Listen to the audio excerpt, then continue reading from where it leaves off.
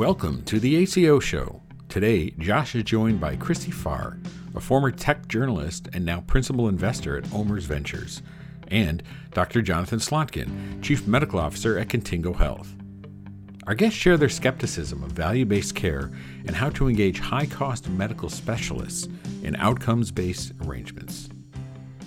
I'm Josh Israel. This is the ACO Show, and I'm delighted to be joined today by Dr. Jonathan Slotkin.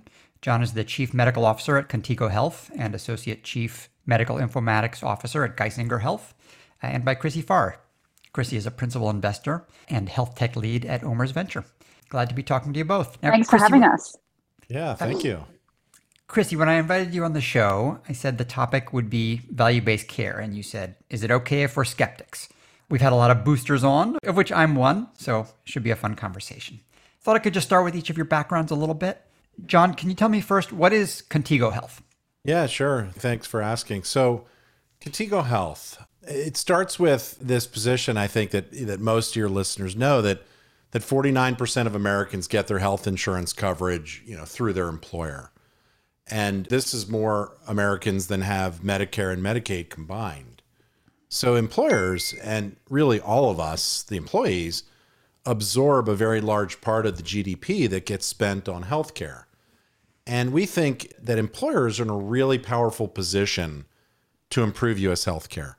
So about 2-3 years ago, the healthcare improvement company Premier decided to stand up really an entity connecting and bringing together the nation's most innovative employers and health systems. And that's Contigo Health. And just in brief, the part we're probably most well known for is our Employer Centers of Excellence network, the program where associates from Walmart, Lowe's, McKesson, and other large employers, get the very best care at centers like Mayo, Geisinger, Virginia Mason. And one other part of our business that's very large is that we provide TPA and care management services to moderate-sized employers and also provider-sponsored health plans. And in this 2.5 years, we've grown a lot, Josh. Contigo Health, we're up to about 300 employees now, and really getting to bring together the strengths of our employer and provider partners and our parent company, Premier. And I expect and we hope for a lot of growth in the next year, particularly, Josh, in the area of network activity and the spaces between locations on the map, and how networks function is an area of real focus for us. That's great. Thank you for that background. Christy, you, as a lot of our listeners will probably know, have quite an interesting background. You were previously a journalist and health tech reporter at CNBC and a writer at Fast Company, and now at OMERS Venture. I should say for disclosure that OMERS is an investor in Aledade. And I think a lot of people don't even realize what OMERS is. As a Canadian public pension fund, why does it have a venture arm? Yeah, thanks for asking. Well, you see these days with entities like pension funds, they want to have very diversified assets. And it's not uncommon for pension funds to have venture be a part of that, and also growth equity, which is where we invested in Aledade. So we are their dedicated venture arm, but invest typically between kind of 5 and 25 million. So earlier stage companies. And I specifically cover the health tech area, which is a big priority for us.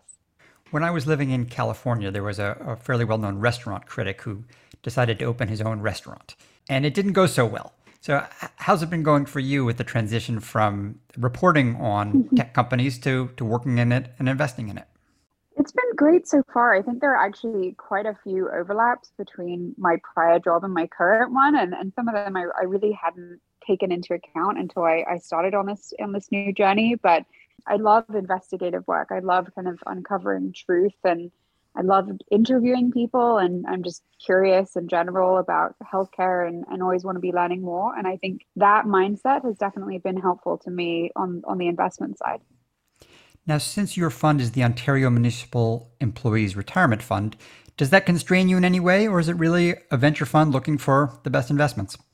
It's a venture fund looking for the best investments. I brought all sorts of companies to the table so far and haven't heard anything about it. So, we're quite free to invest across kind of the areas that we focus in. I wouldn't bring a non-healthcare company to the table, but that's more about kind of how our fund chooses to structure things. And we tried to kind of lead with specialization and expertise versus being generalists. And are you an investor in Contigo? Is that your connection to Dr. Slotkin? No, actually, John and I go way back. When I was at CNBC, he was one of the people I would call just to pick his brain on various topics, because John, really sees it all as kind of both a business person, and he, works at a big health system, and he's a physician as well. As he often reminds me, sometimes we have to kind of explain certain concepts, because John kind of humbly points out that he is a brain surgeon and not kind of in the realm of finance, but truly John sees it all. So we work together on a board now of an MSK company and called Purewell, which we're both really passionate about, and just have continued our friendship. So John, let's talk about value-based care. Your doubts about it, do they come from your work as a neurosurgeon or from your work with Geisinger? And I will give you my biases, to hear that a neurosurgeon doesn't think value-based care is such a great idea. It's a little bit sort of like, well, of course not. Neurosurgeons are doing great. They're incentivized to do a lot of procedures, getting paid quite well for them. What could possibly be good for a neurosurgeon about being paid for outcomes rather than procedures? So let me hear what you have. Oh, yeah. No, so I don't think for Chrissy either, the skepticism is that we don't think it's a good idea. I think we think it's a great idea. I think the problem is in current execution. The skepticism comes from the reality as deployed or as currently deployed. There are very few people at Geisinger that are not behind the value-based transition. Just probably, a year and a half ago now, me and Jaewon Ryu and Karen Murphy from Geisinger had a piece in HBR, really the last half of which was talking about what we thought needed to change in value-based care in the post-COVID era. And so it's not that it all needs to go away. I think for me right now, Josh, the biggest thing on my mind about value-based care is that I'm worried about it. I'm worried about its likelihood of success, because what I fear is that as we continue in and eventually start to emerge from the crisis, and I know this from talking to a lot of the stakeholders, almost all stakeholders are saying, we need more fee-for-service. We can't disrupt it just yet because it's the only way we can safely emerge. And frankly, without any real changes in the healthcare business model, that's probably actually true. And so, of course, if that happens, what we're going to come away with is legacy ways, high and expensive interventions, low and meaningful transformation. And I think for me, and in the piece that Jaewon and Karen and I wrote, what COVID underscored for us is that the transition to value-based payment models needs to be bona fide and meaningful, not pilots and interesting programs like we see now, both from the government and from companies, modest scale stabs.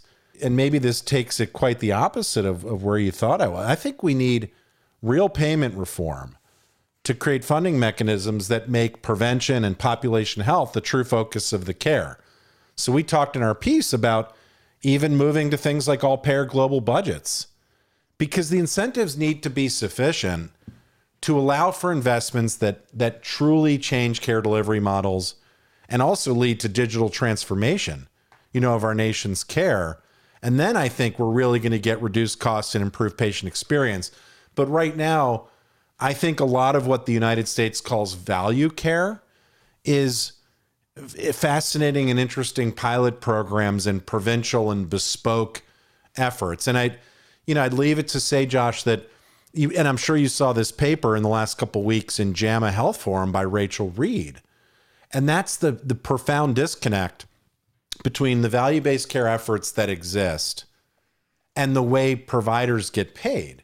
We know that last year was the first year that more than 50% of providers in the United States are employed by some entity. And so we have insurers and the government paying these health systems for care. And then, of course, the systems are paying the employees that they have and providers. So Rachel Reed and folks at Brigham and Rand looked at 31 physician organizations and found that 80% of primary care physicians and 90% of specialists are paid by volume, and that 70% of those people's compensation was volume-based, with on average only about 9% of their compensation being tied to value care. So we can bring the best value care efforts in existence to payer systems, but as long as the people providing the care are overwhelmingly paid based on volume, I don't see how we have aligned incentives to make it work.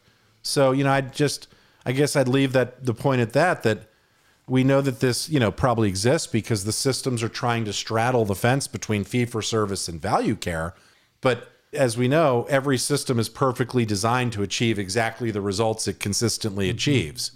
And when you have pay designed in this manner, unlike a place like Geisinger where there's not volume-based compensation, if you keep going with that old method, you could bring the best things out of CMMI in the world, but if more than 50% of the US providers are paid on volume, I don't think you're going to see change. So we likely will have more common ground than I thought here.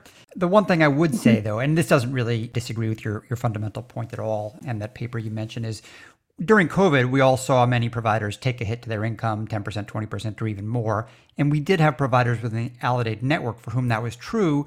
And that amount of income was supplemented by value-based care or even enhanced by it. And though overall, 10 to 20% or a little more may not be enough to overall, move the battleship of U.S. healthcare system, for some of these small practices, really dependent on meeting payroll every month, that amount was a lifesaver. So I would say it's more than just window dressing, but I agree with you that certainly we share the point of view that, until we have a real alignment on value-based care or fee for service, we need to make some more changes. But thank you for your thoughts on that. Chrissy, what do you think? When you hear a value-based company coming to you as a potential place to put some money, looking for investors, do you share those same concerns? Yeah, I think John kind of laid it out perfectly. The reason that I responded when you had asked me about value-based care and I said, can I share a skeptical view? I think it's more because I've seen it as a journalist, I've seen it now as an investor, where, you talk to a new startup company about this question of just, how would you be reimbursed? How will you be paid? And the answer is so often just kind of inevitably, well, it's value-based care. We will enter into kind of these sorts of agreements, and this is the future. And it's, and then you look at kind of the reality of where we are today, and it's such a small percentage of how healthcare, still functions. And I think, with all the kind of writing about it and the academics supporting it and public health professionals seeing the need for it, we can kind of, get into this mindset of thinking it's here and we've solved the problem. And in reality, as John pointed out, we haven't. And I agree with you that, it's more than just window dressing, but I think we as a kind of healthcare entrepreneurial ecosystem have to figure out how to function in the world of fee for service, while at the same time kind of orienting towards a future that will probably include more and more kind of value-based care models. But we have to be able to do both. The only other thing I'd add is just, this question of measurement. I just don't know that the system as it stands today is really set up to have the data and the analytics required to truly measure what it means to provide value-based care and what are those things that we should be measuring. For instance, if we just say, we will reduce readmission rates at hospitals, is that enough as an indication of whether or not we're doing a better job of managing, say, heart failure? Or there are other quality metrics that we should be looking at as well, and how do we access that information? So I think that problem is also one that I could see that the startup community is thinking through as well. John, I would like to get your thoughts as a neurosurgeon on this, in that one of the challenges we have seen with the switch over to value-based care is the role of specialists. Allidated is founded on the notion that PCPs can quarterback care and try to help guide their patients to higher value care. But it's quite difficult to get specialists into value-based care networks because they're doing great as they are. There's generally a shortage of supply, so they don't have to change their practice fundamentally if they don't want to. What do you think could be some approaches, if any, to bring highly paid specialists into outcomes-based networks? Yeah, I could share some of the experience at Geisinger, and of course, I'm not speaking as a spokesperson for them, but just my lived experience there at Geisinger, and where we do, in a lot of areas, have alignment with our specialist groups, including neurosurgery. I think a key piece, as mentioned before, so I won't expand on it here, is the way people are compensated. And this is a paper folks at Geisinger several years ago wrote up, the way we compensate people. And of course, Geisinger has a health plan with, over 500 or 600,000 covered lives. So it walks an interesting straddle between its commercial payer base, maybe about a third, its own health plan members, and then governmental payers. And that is an interesting straddle that I think that leads to good alignments, or at least alignments that I think are both realistic for current healthcare, but also progressive at the same time. So the compensation, to me, is critical, but it's necessary, I guess I would say, but it's not sufficient. The other direction I think that's been really important at Geisinger, and not just Geisinger, by the way, Mayo and Intermountain and other places, many others that do this kind of reengineering work, is, in Geisinger's case, things like proven care delivery reengineering initiatives, where provider-driven, provider-led mechanisms are put in place around appropriateness of care, the way it's hardwired into our digital systems, and then the way that it's transacted. And, the principles of that, better than many, and your listeners do too, which is, one is keeping score. I think a lot of this doesn't work with specialists if you don't keep score. And then the score you keep, it needs to be at least directionally accurate. Because we've all interacted with specialists where the first thing they say is, well, your data, Josh, John, Chrissy, your data's malarkey. Because either you're not risk adjusting it well, or I take care of the sickest patients, and all these other things we hear. So your data needs to be strong and defensible. If it's not going to be perfect, but strong and defensible. And then with that as a starting point, provider-led journeys on workflow redesign, both on process metrics and patient outcomes, I found at least gets the most skin in the game and the most mutual alignment with employees at Geisinger. And this is true, I think, Josh, and you'd know much better than I, for folks that are not employed by big systems, that there are ways and methods that resemble this actually too, to get folks aligned towards a common goal. And I think that really people more and more talk about increasing providers' happiness. And I think that's totally mistaken and glib. I think it's about seeking providers' engagement. And they're very different. And I think things like this care delivery reengineering and paying people fairly, but not on volume, start to be pieces of that real engagement, Josh, that can make great change. Chrissy, when you are looking at healthcare investments, if value-based care isn't always so compelling, what sort of spaces are you finding interesting right now?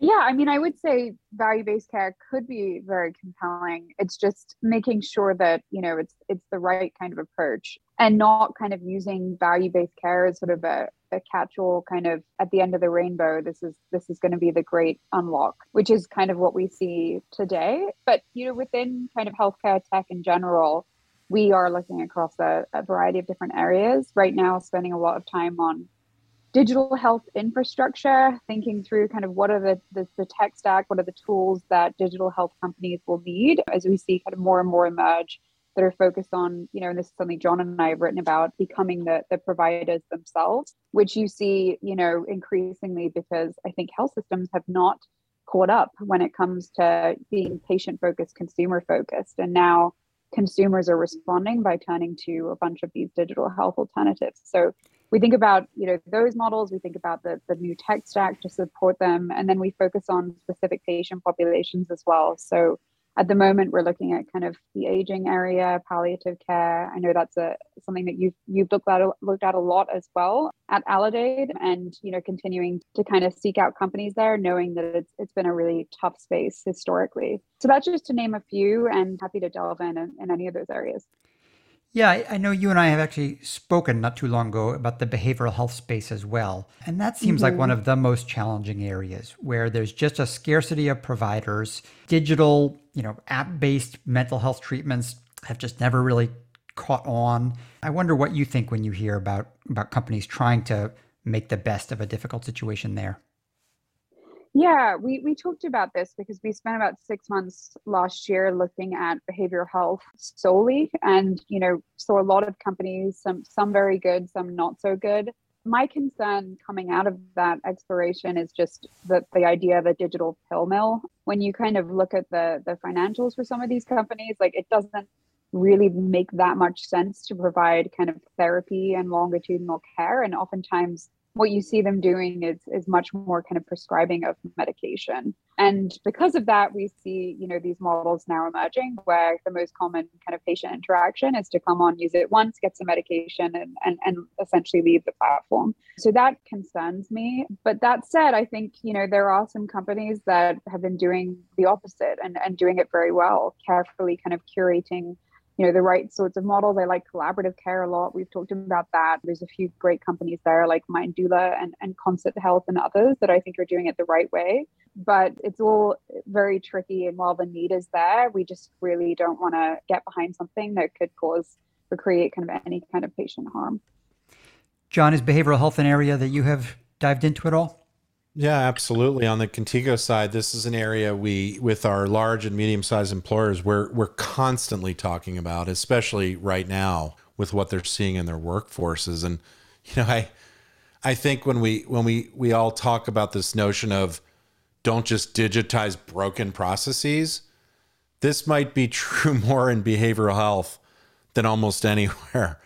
When we talk, and you raise some of this, Josh, access, equity, cost, issues in so much of U.S. healthcare, but really, really powerfully felt, I think, in behavioral health. And I think a big piece is both in the digital space and in bricks and mortars, focusing on what's broken and not working. I mean, when we think about it, U.S. healthcare outside the digital space now, and we talk about getting upstream in all forms of health, so little payer coverage exists in behavioral health, with the exception of profound and severe mental illness and substance abuse. So the ability to get upstream when that's all you focus on is inpatient substance abuse and profound mental illness, it's really not there much. And so what current U.S. mental health care is a lot of people with the mild and moderate conditions, paying out of pocket at appointments that start at several hundreds of dollars, at bricks and mortar usually. And such a small, segment of the U.S. population can afford that. And that's if you can find an appointment, with someone near where you live. So then digital behavioral health entrants emerge naturally, and it's ripe for disruption. But again, we can't just digitize the broken processes. And there we have our own also additional unique challenges, things like continuity of care. A lot of the providers at many of these entrants, as there's a gig worker element to it.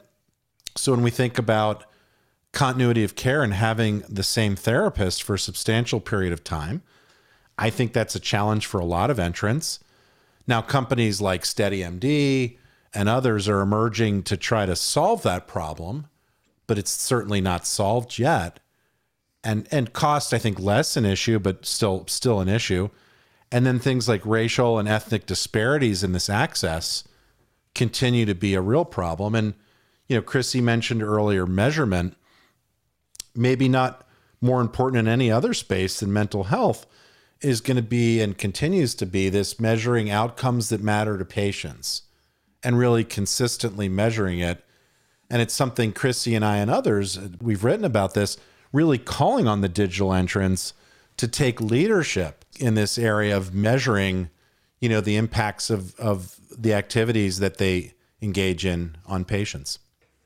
Well, Dr. John Slotkin, Chief Medical Officer of Contigo Health, among other things, and Chrissy Farr, Principal Investor of OMERS Venture. I guess I'm going to have to find somebody else to argue with about value-based care, and really appreciate you both taking the time to join the show.